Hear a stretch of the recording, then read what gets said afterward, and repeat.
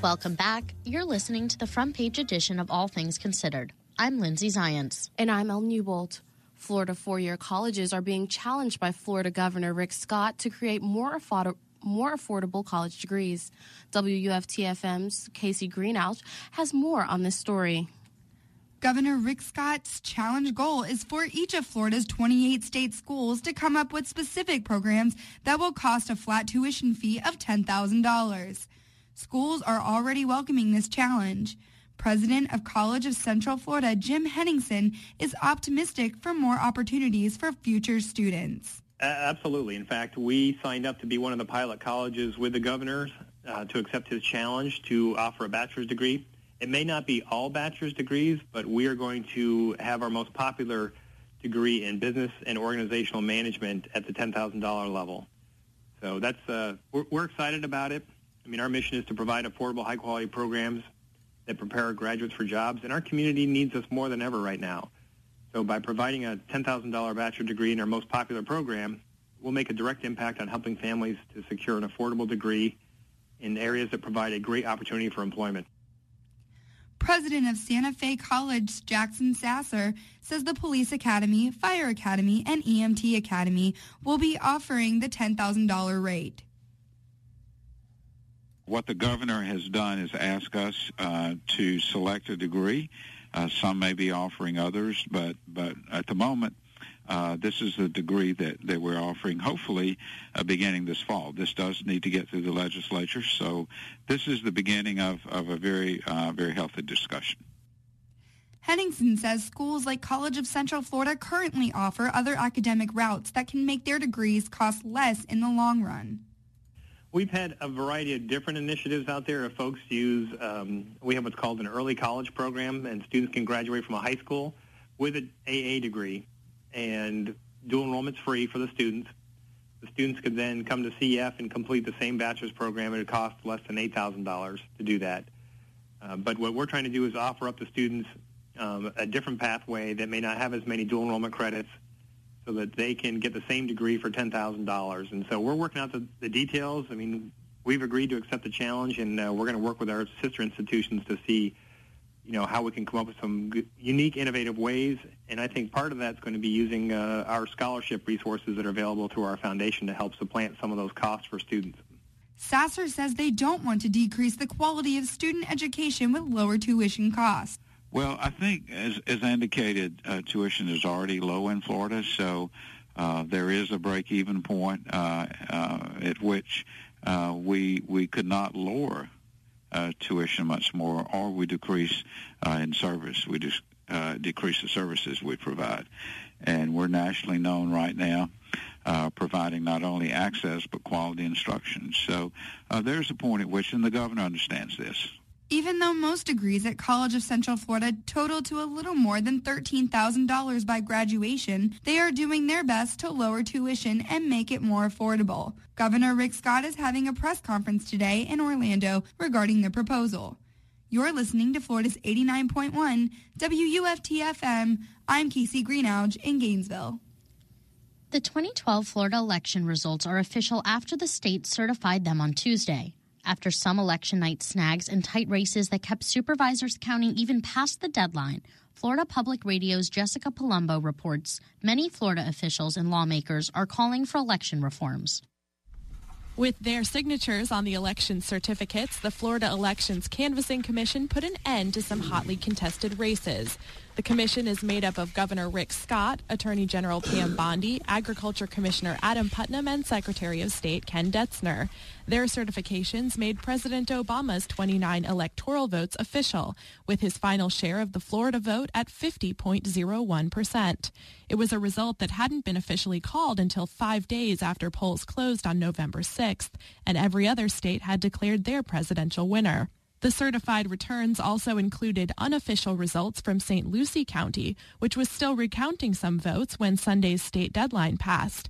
Detzner says St. Lucie was the only county not to get its returns filed in time. If St. Lucie County had timely submitted its retabulated returns, those returns would not have affected the ultimate outcome of any race and would not have placed any race within the margin of a recount. The holdup was because St. Lucie County is part of U.S. Congressional District 18, a race that Republican Allen West hadn't conceded to Democrat Patrick Murphy until this week.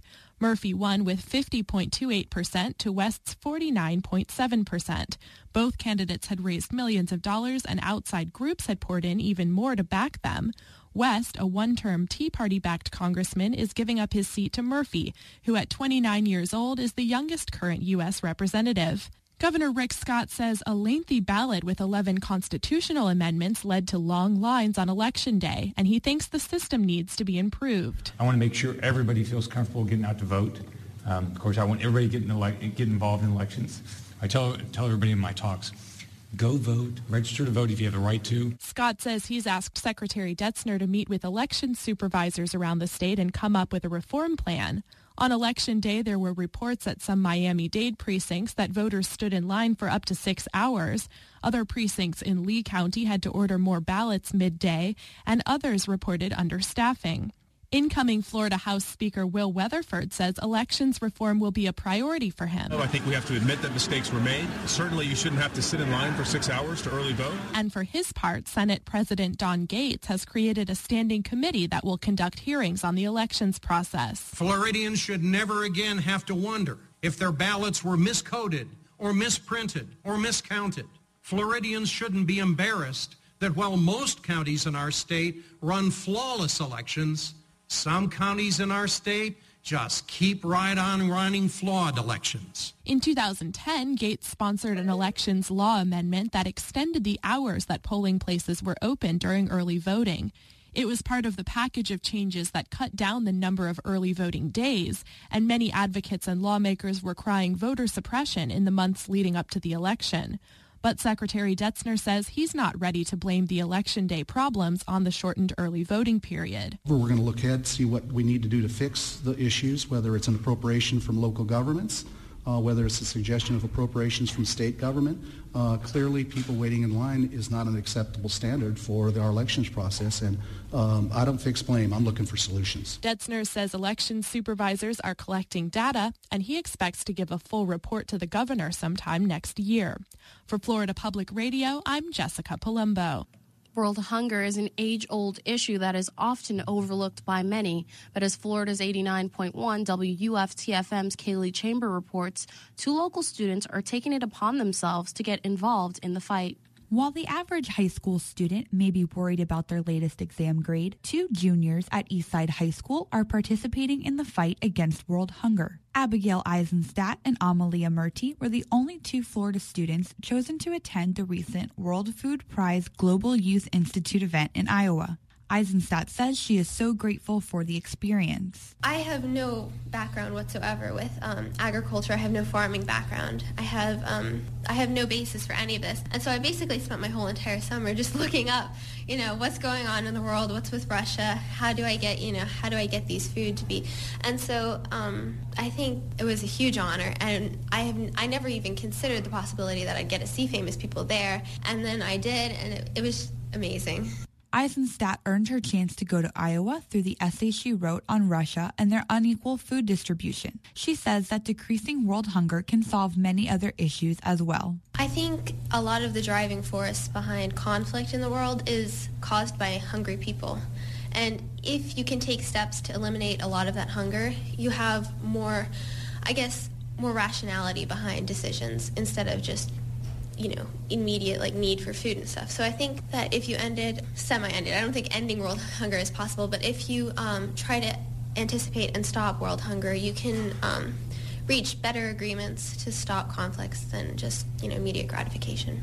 The 2 teenagers met with scientists, politicians, CEOs, and other experts from 65 countries at the Institute's event. Murdy says she felt like this was a good chance for her opinion to be heard. It was very prestigious, just to be, because there your ideas were valued more than you would say in a regular school setting, because everyone was there looking to do the same type of thing and everyone there was very interested in it. So you kind of felt like you were part of a select few, that you felt like you were very involved in an idea or an issue. While there may not be a definite answer to completely end world hunger, there may be a few solutions. Murdy says it's going to take some creativity to solve the problem. More technology and innovation within the realm of agriculture, such as the breeding of crops that are more either drought resistant or resistant to the changing climate that's happening in the world right now, and also kind of new innovations like farming in urban areas. Rooftop farming and things like that are kind of new ideas that are very progressive. And cities like New York City, they have lots of rooftop farms there. So the students aren't stopping here, though. They plan to start a club and get a hunger banquet together at Eastside High School within the next year. For Florida's 89.1 WUFT FM, I'm Kaylee Chambers.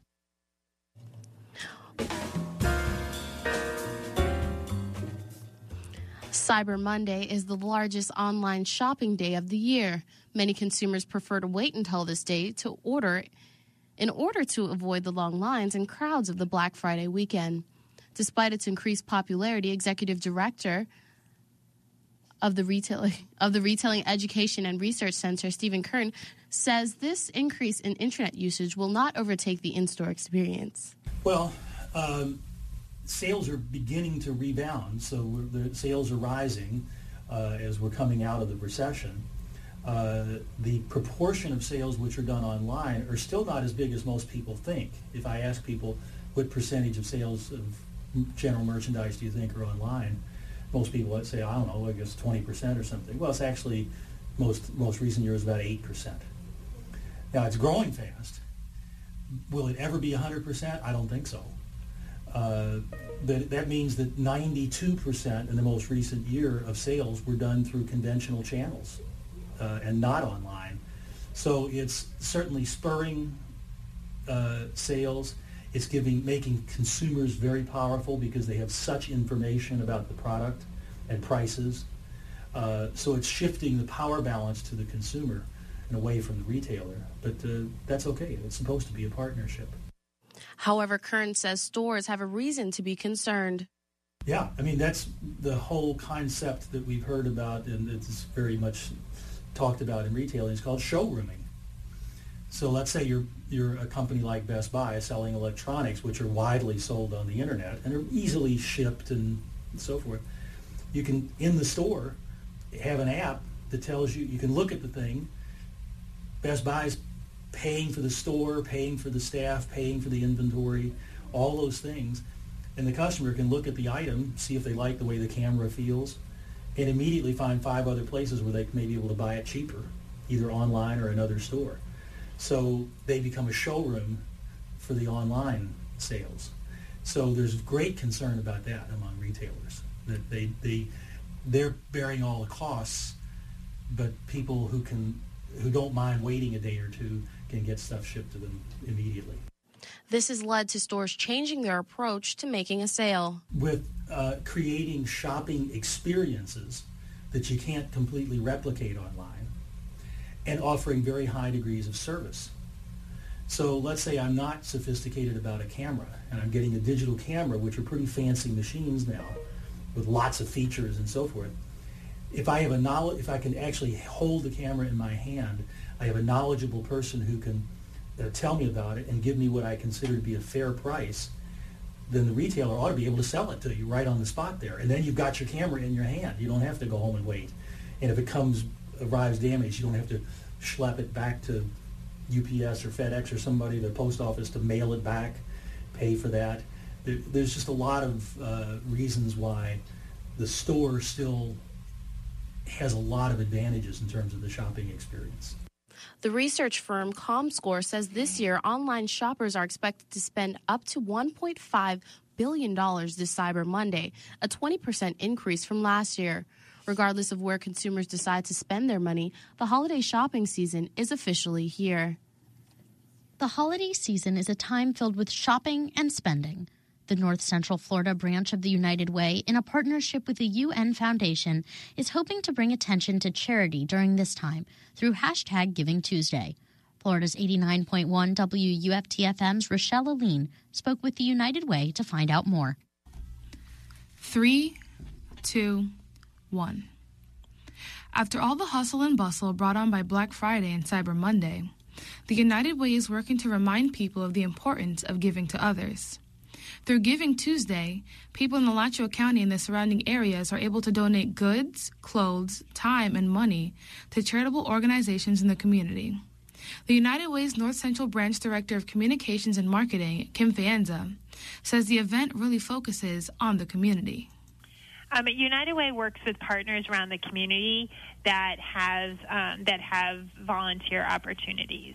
So we are kind of the liaison with our programs around the community where people can sign up through United Way to participate in various programs around the community to volunteer. Giving Tuesday also contains significant social media and online components. Faenza says since the event is online, giving is now just a click away. Actually, Giving Tuesday is hashtag Giving Tuesday, so it's all online, and we're promoting Giving Tuesday via our social media outlets of Facebook and Twitter. So if you visit United Way of North Central Florida's Facebook page or our Twitter page, you'll see Giving Tuesday, and it's really a click away to give back to your community here in Gainesville and our surrounding counties. She also says people who want to volunteer or donate goods can call the United Way's office to get a listing of the various community organizations they partner with and a listing of the things they will need.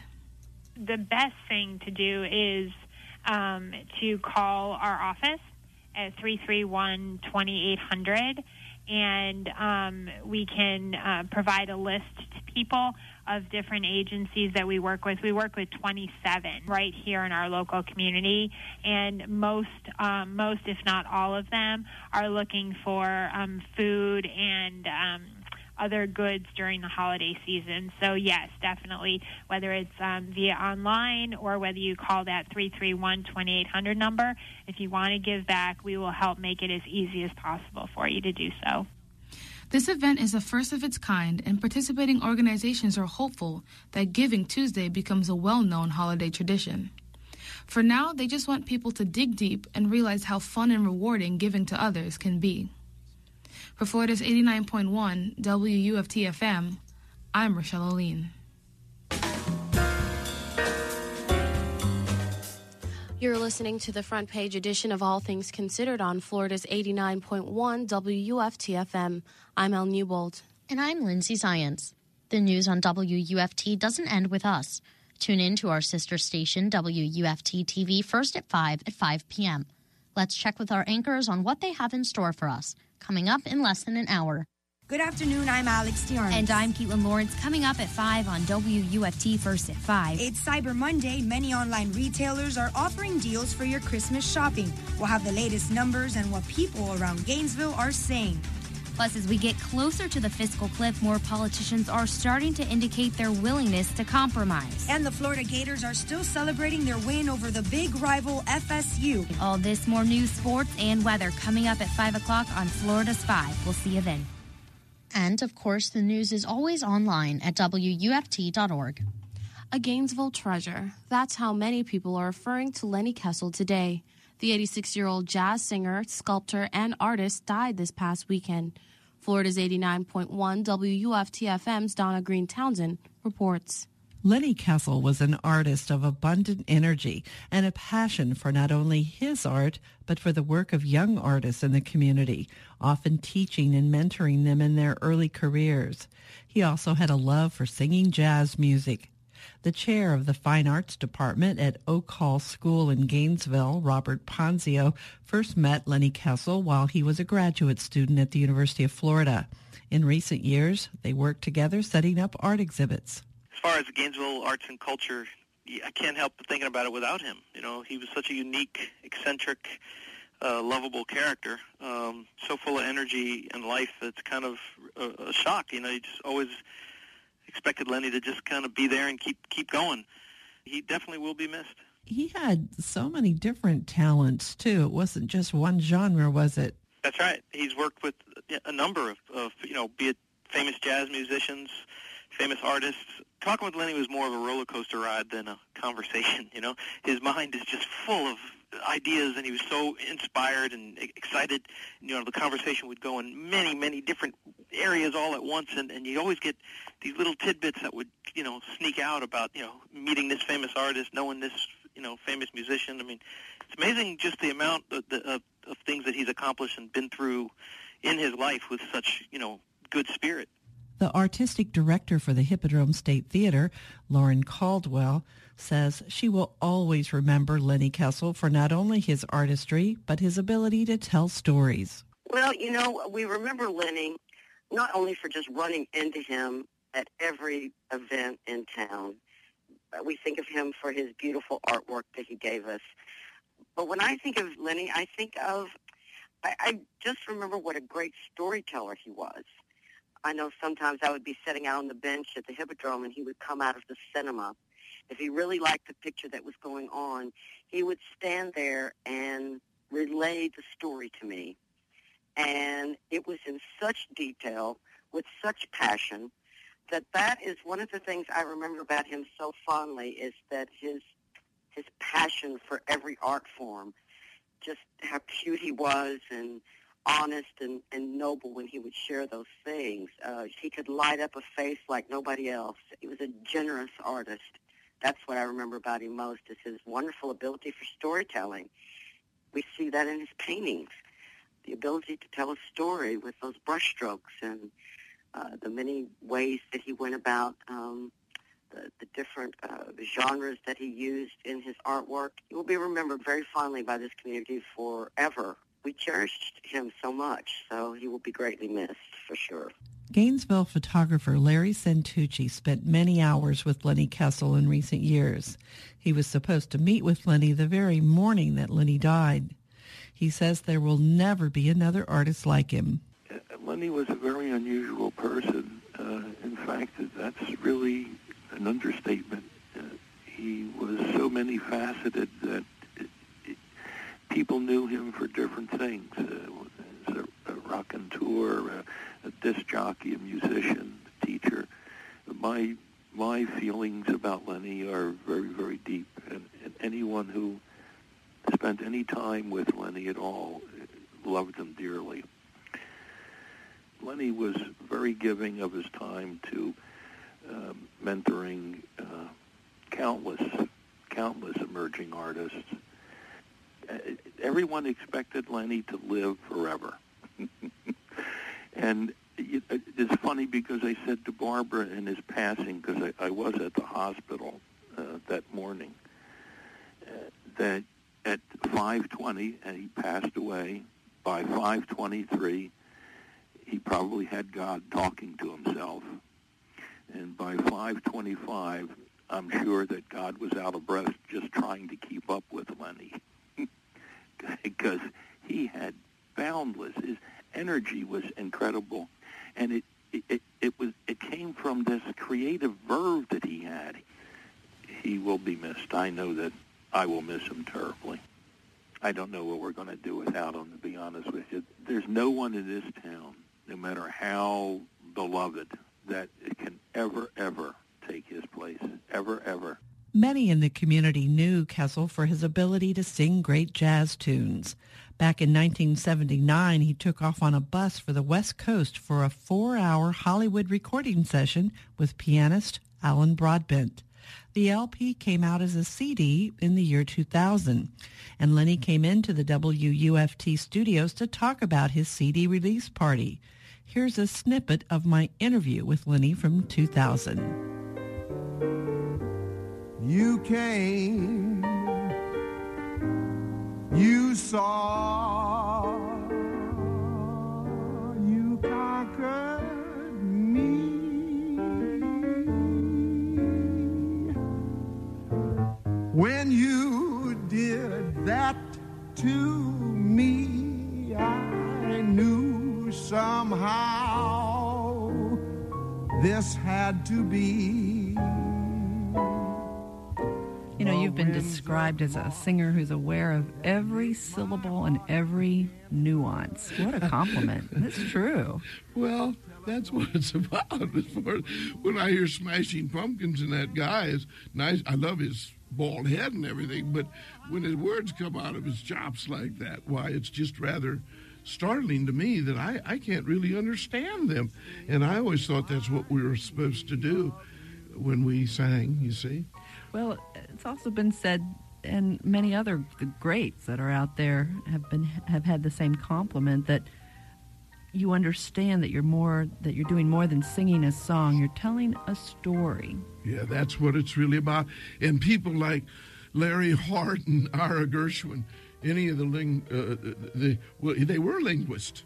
They were linguists as a Freudian slip, but the manner in which they picked their words and the beauty with which they dovetailed all the thoughts was just startling to me. And so what do you got to work with? The best. I mean, it's like having real good oil for your car. You know, something I like about this whole CD is that really you only have a piano and your voice. That the liner notes say something about if you'd added more musicians, it would have been like putting catsup on caviar. It wasn't needed. Well, he is a master of accompaniment, which is something that anybody dies for if they're a singer. You got to realize all the rhythm, all of the enunciations with the chords in the background have to be considered in a way that you're doing it for the singer. I mean, they're the straight man, but when they do it like Alan Broadbent, who I'd never met, never really saw again, I waved to him once on a stage, and but that was 4 hours of treasured time in my life with him on piano.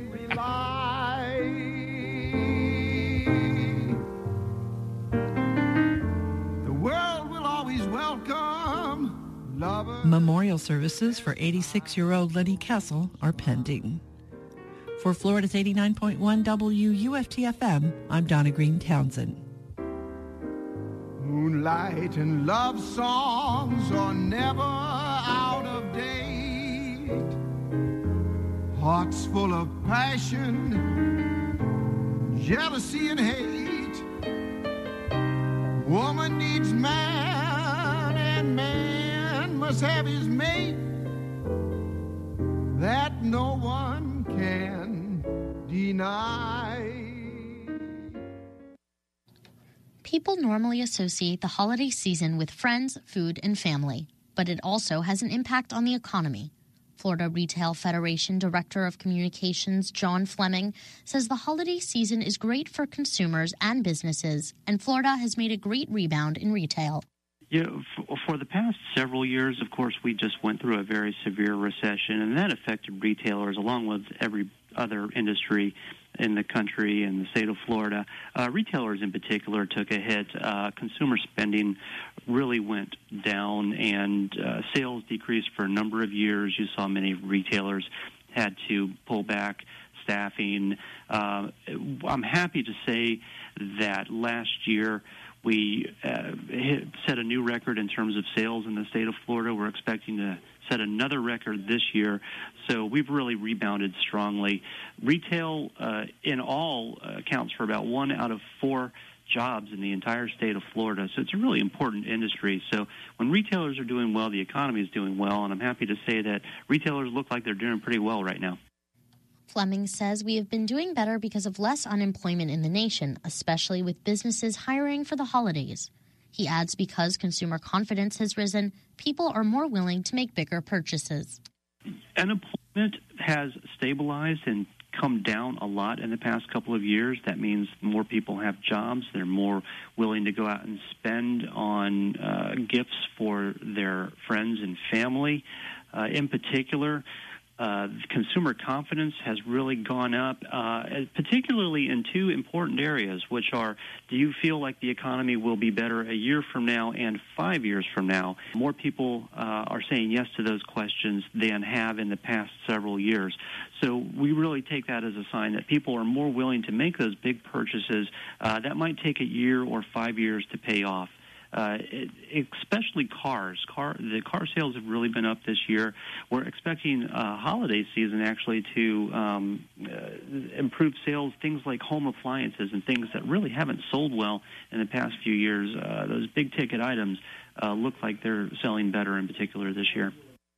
Fleming says retails in Florida will add about 42,000 jobs to the market. He says because it is a festive time for families to be together, it's hard to find a negative impact with the holiday shopping season. The holidays can be a difficult time of year for a child who may be stuck in a hospital bed. On Sunday, youngsters and their families at Shands Children's Hospital had their day brightened by what's become an annual visit by the Gator volleyball team. Florida's 89.1 WUFT-FM's Nicole Smith tells us it provided a happy ending to the Thanksgiving weekend. To me, you're right, happy birthday on it. Oh, yeah. Now it becomes a birthday present. Perfect. So this will be a birthday present from Florida Volleyball. The UF women's volleyball team put smiles on more than just the faces of their sports fans when they visited the Shands Hospital for Children at UF on Sunday. One teenage patient, in particular Garrett Leopold, was excited for the girls to talk with him and his family. His mother, Susan Leopold, says they are very grateful for the short time they spent with the team. I think that means a lot because you have to think about what they're giving up. I mean, they're giving up their family time, and I'm sure they have a lot of studying to do as well. This is the team's 21st year visiting the children at Shands during Thanksgiving week, and it was all started by one player, Patricia Marino, in 1992. Gator volleyball head coach Mary Wise says this year, however, holds a special meaning for the team. Each year is unique. The visit is unique and special, and I don't know if one stands out more than another. This one will be pretty special because our assistant coach and his wife just delivered, and a baby, and so to have a new addition to our Gator family and know how awesome the doctors and nurses are here at Shands, it really makes it more personal. UF senior Sunday Weston has been involved with Goodwill Gators and making hospital visits on her own for the past 4 years. Weston says the time spent with the kids allows them to forget their troubles for a little while. At the close of 4 awesome years, I'm really grateful for all the opportunity that I've had at this program, and especially this time of year, it really gives you an opportunity to reflect and give back. So this year it means more to me because it's the last year I'll be able to share this with these families and my Gator volleyball family. Weston adds volunteering also helps her put life into better perspective. We don't realize every day how lucky we have it, and we go into the gym, and I think we take a lot of the things that we do for granted. So it's just a great opportunity to be able to get involved and give back, and so I do it because it's an incredible opportunity to see these families and know that as much as we go through every day, they're facing more and how strong they are. The team visited as many rooms as allowed on the pediatrics floor at Shands, handing out small volleyballs and lanyards, among other things. They hope to make the children proud as they head into the NCAA tournament next weekend. For Florida's 89.1 WUFT-FM, I'm Nicole Smith.